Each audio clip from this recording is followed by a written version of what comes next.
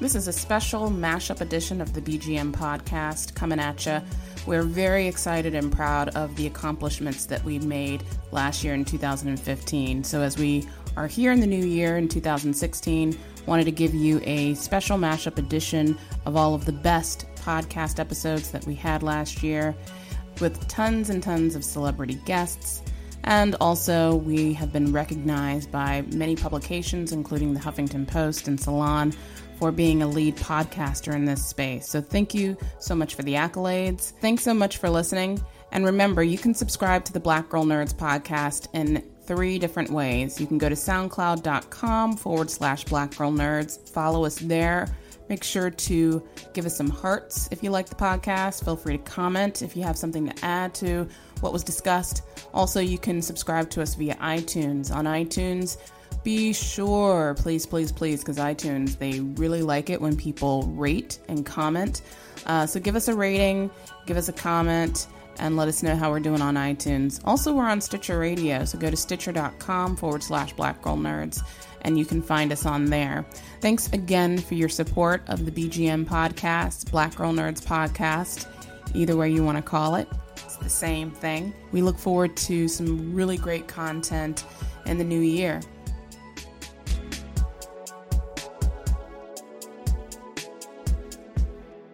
Filmmaker and actress Reagan Gomez. When you think about it, but I don't see why not, because everybody's already online. The same people who are going to see Black Panther are online as well. So, and when you see a movie like Black Panther, you're going to want to see consistently shows or movies like that, starring Black people. Because when you go see Black Panther with a Black man in the lead, and he's strong, and he's not a fucking Tyrese, and he's, doing everything that he needs to do, and he's all of that. You can't just leave that movie and go home to your regular house and turn on TV and not see characters like that.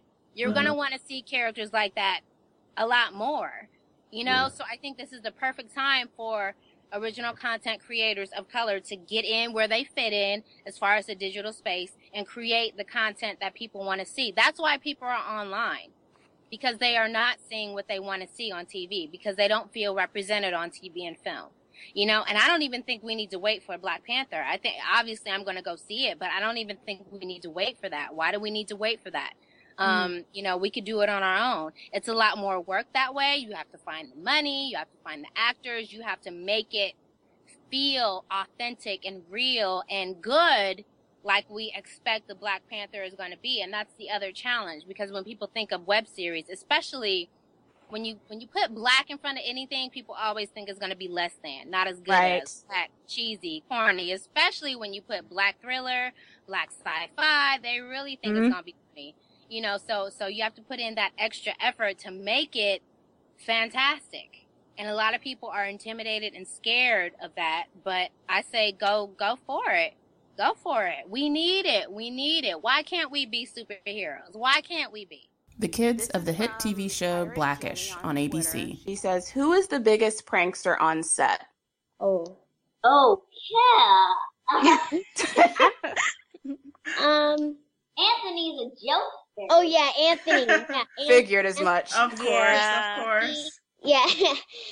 Yeah. Okay. That makes sense. Any stories you can tell us about one of the pranks that he pulled on you guys on set? One time he scared me so bad, and on the pilot, we were shooting at our house, like outside our house, and while we were eating lunch, we were like sitting right next to a pool. We're like right next to the pool, and I was eating lunch, and then he was walking, and then he said, Kayla, there's an alligator in the pool. I got my fork, and then I just stand up, and I just really ran to my mom. Is it weird going back to school after you've been gone shooting? Are your friends different or anything? Well, it's kind of different, because like when you're in public school, you're with all these classmates, and you're with the teacher. And it's like a big room, and when we go to set school, really it is just Marcus, Yara, and me, and Miles. So yeah, so it's kind of different to have more and less people. Mm-hmm. Yeah, I'm excited because I'm going to school tomorrow, and what's really kind of weird is, since I've sometimes when I would be at set for a long time, when I would go back to school, I would kind of think that the people from my set schools were those people. How do you balance doing school and acting at the same time? I know the Miles and Marseille say that there's their on-set tutor and then they have school as well. Is it hard for you to balance that with doing all of your homework and learning all your lines and things like that? Yeah, it's definitely difficult, but we always find a way to make sure that school is a priority, because even above acting, school is a number one priority because I definitely want to go to college.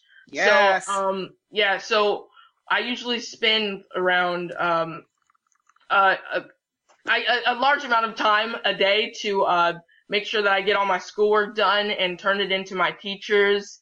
And it's definitely a balancing act because then you have to deal with set life still, and you have to go do your lines and everything. So most of my time at home, I also will be doing homework and stuff like that. So school is a major priority for me, and I definitely think that takes up a lot of my day. And I love doing schoolwork. Me specifically. I mean, math is difficult for me, but I like doing. Me too. Me too. Yeah, me too. Yeah, I hate Algebra math. 2 is hard, but I like doing things like biology, English. Yeah, all those subjects are really fun to me, so I enjoy doing my schoolwork, but it's still a difficult challenge.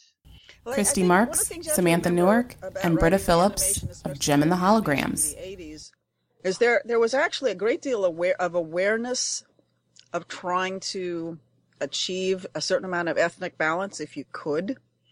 And I have to, you have to give props to Hasbro as well, because they made a multi-ethnic group. You've got white, you've got black, you've got Asian, and then they added Hispanic and so forth. So, I think that showed a great deal of awareness. And I think that's one of the things that has contributed so well, because everybody had a character that they could associate with. Everyone could associate with either Shayna or Raja or whoever, whoever they wanted to relate to. And so I think that diversity was baked into the project from the very beginning. So I'm not surprised that it has reached a wide range of people. And this was actually true in a very funny way, in that reversely, they would not allow me to use anyone ethnic as a villain. It worked the other way around. That's how sensitive they were to these things, because I thought it would have been a lot of fun to add a black character to the Misfits, but they're like, oh, no, we couldn't do that. No, couldn't do that. So, so there was that real sensitivity to that even back then. There were definitely songs that made a bigger impression on me. I would say particularly the early ones, and I mean the theme song is kind of playing that as that. I mean that was, and the fact that I thought it was an audition for me, and they ended up using it as a theme song. So it was sort of, I always hear it. I always hear myself because I had a cold that day, so I always hear that. But I really like that, and also I would say Twilight in Paris, Only the Beginning, Only Me and the Music. Those are some of the early ones that really were exciting to do. It is. And I was just in where was I? I was in Canada last year, and I got whisked off to a drag bar, which was so awesome.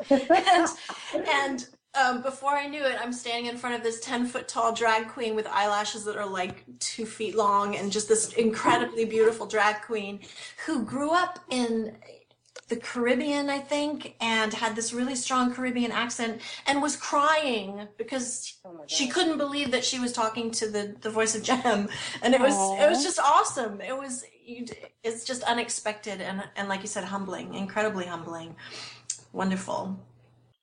Actor the timeout of The Last movie. Dragon. You know, you had all the Chinese guys. You had, my little brother, rest in peace, Richie, had shown up. You had all these wonderful, colorful, bigger than life characters, including myself. And that's how you woke up every morning going to work.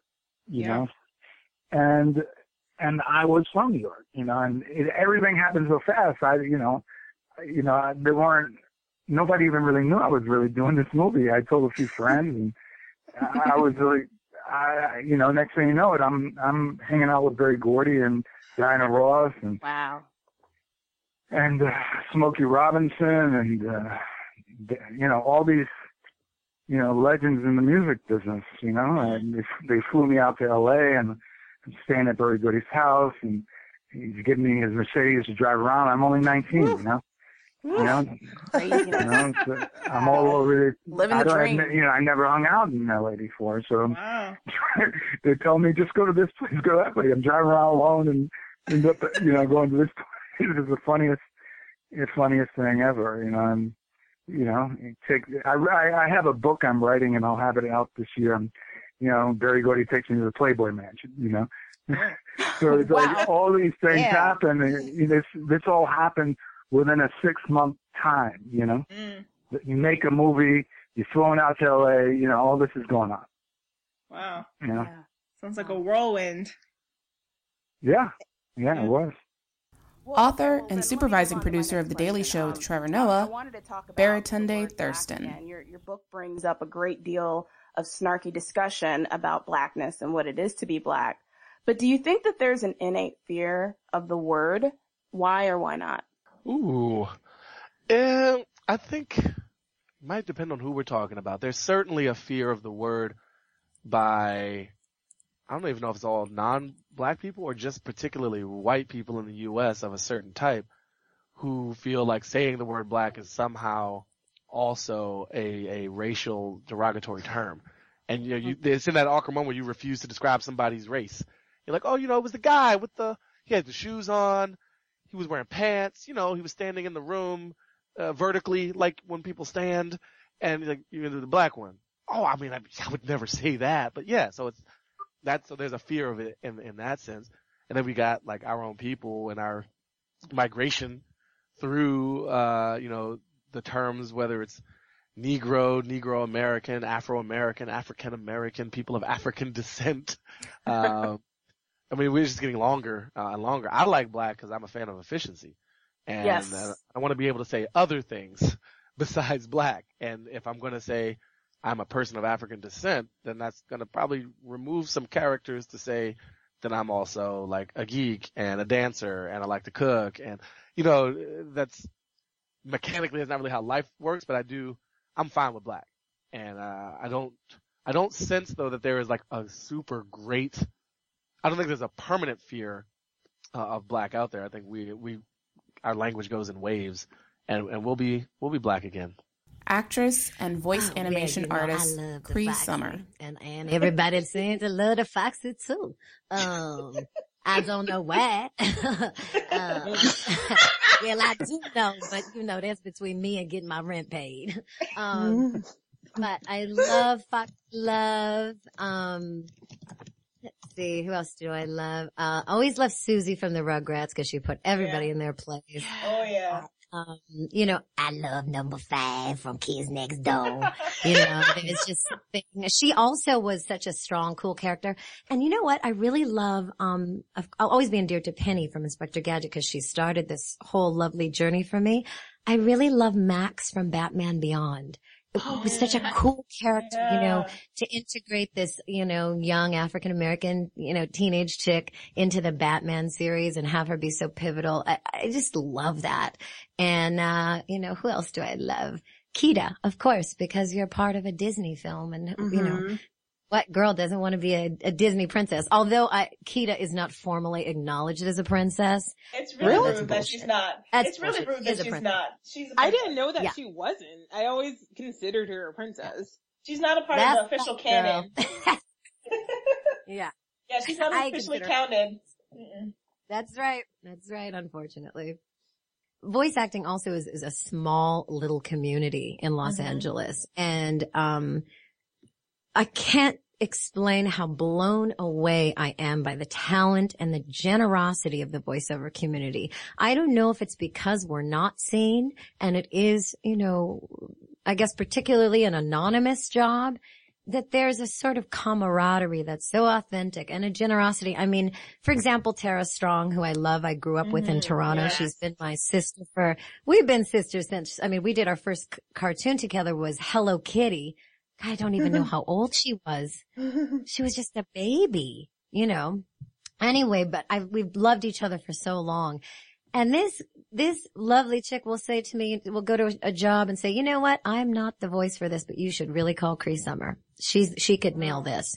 Nice. Or I'll say, this princess sounds like she's been smoking mentholated cools and drinking Jack Daniels. You better call Tara, because I ain't the one, but I'll do, but I will say as far as voiceover people that I love to work with, just all of them, Charlie Adler, Tress MacNeille. Oh God, the list goes on. Not just the actors, the directors, Andrea Romano, and there's just, I don't know, Rob Paulson. There's millions, not millions, but I'd say everybody there. I'm hard pressed to find someone in my field that I wouldn't hang out with on purpose. Everybody's so good. So good. I'm spoiled, to tell you the truth. Filmmaker of Fruitvale Station, Creed, and Black Panther, Ryan Coogler. That they find they see their own selves in it. The same way that my dad sees, his relationship with his mom and his relationship, and sees his life in the characters. You know what I mean? And it was something that he wanted to share with me when I was too young to even know what was going on. So I hope that people take a sense of ownership over this film the way that they have over films like this before. And I hope that young folks embrace it, because it's definitely a movie from the millennial perspective, So those are my biggest hopes, I think. That's one thing I didn't say to you. It's so encouraging that you liked it, because that was something that was very important to me, It's so many it's so many dynamic women, characters in this movie, and Adonis is kind of, it's very much shaped by the women in his life, so that was another thing too.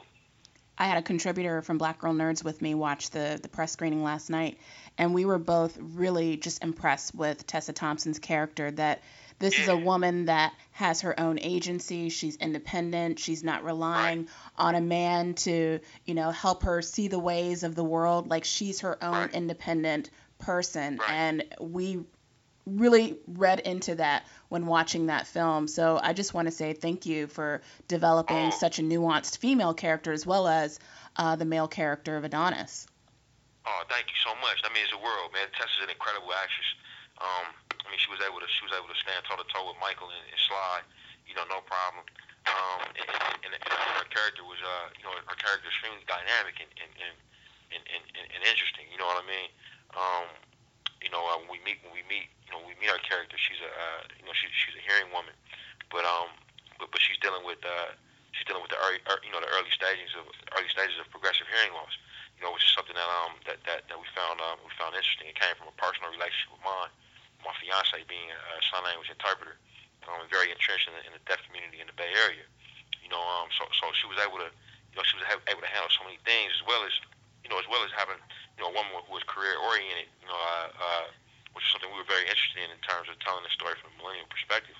That's how relationships look in this day and age. You oftentimes will see women more career oriented than the men in a relationship. You know what I mean? And dealing with what that means. So those are all things I was incredibly grateful for having Tessa. Actor Echo Kellum from the CW hit show era. Well, I'm trying to get up to the cinnamon ladder. I'm trying to work my way up there still. But, it's really interesting. 2 years ago, myself and a couple of very close personal friends of mine out in the industry, all actors and whatnot, we set and forth this operation called Operation Let's Take Over Hollywood. And we were just like, we're tired of seeing all these buff dudes get all the cool comic book roles and stuff like that. And so we just started going to the gym, like as a group, like hardcore. So like I got into the gym like pretty crazy. I put on like 30 pounds of muscle. This is before I even booked Arrow and stuff like that. So that's definitely like, I'm a gym rat. I love it. But recently, like 2 months ago, I sprained my rotator cuff. So I've been like out of commission a little, but my salmon ladder skills are definitely getting back on point. I'm starting to get back in. So hopefully by the time I do don my costume, you know, I'll definitely be hitting the ladder up. But as far as the costume goes, I think they were saying potentially end of this season, potentially next season. That could happen for the costume, but they have kept me in the dark on that. I don't even know when I'll be able to don it. I just know it will happen eventually. Okay, so they're going to keep us waiting. Darn it. Last question. What do you enjoy most about working on Arrow? You know, honestly, it's a tie between working with the actors out there, like Emily and Steven and David, and the fans, honestly, the fandom. You know, I've been on a couple TV shows and they were all canceled.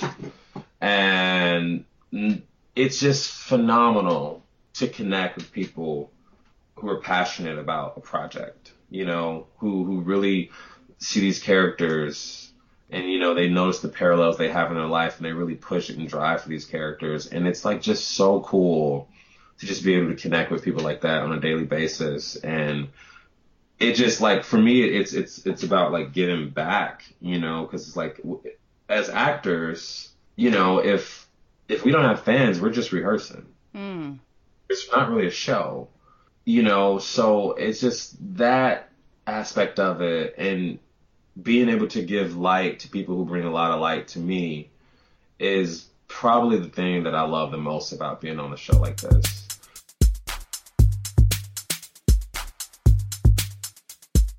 5, 6, 7, 8. Holla boys and girls, it's the BGN. Coming from the Marvel world to the DC friends. All the way from Hollywood to the PCN. She defends everyone from sleazy men. Won't apologize for spitting Shonda rhymes. The space that we make is never colonized. We're talking games and movies and actors. Better shake your booties for black girl nerds.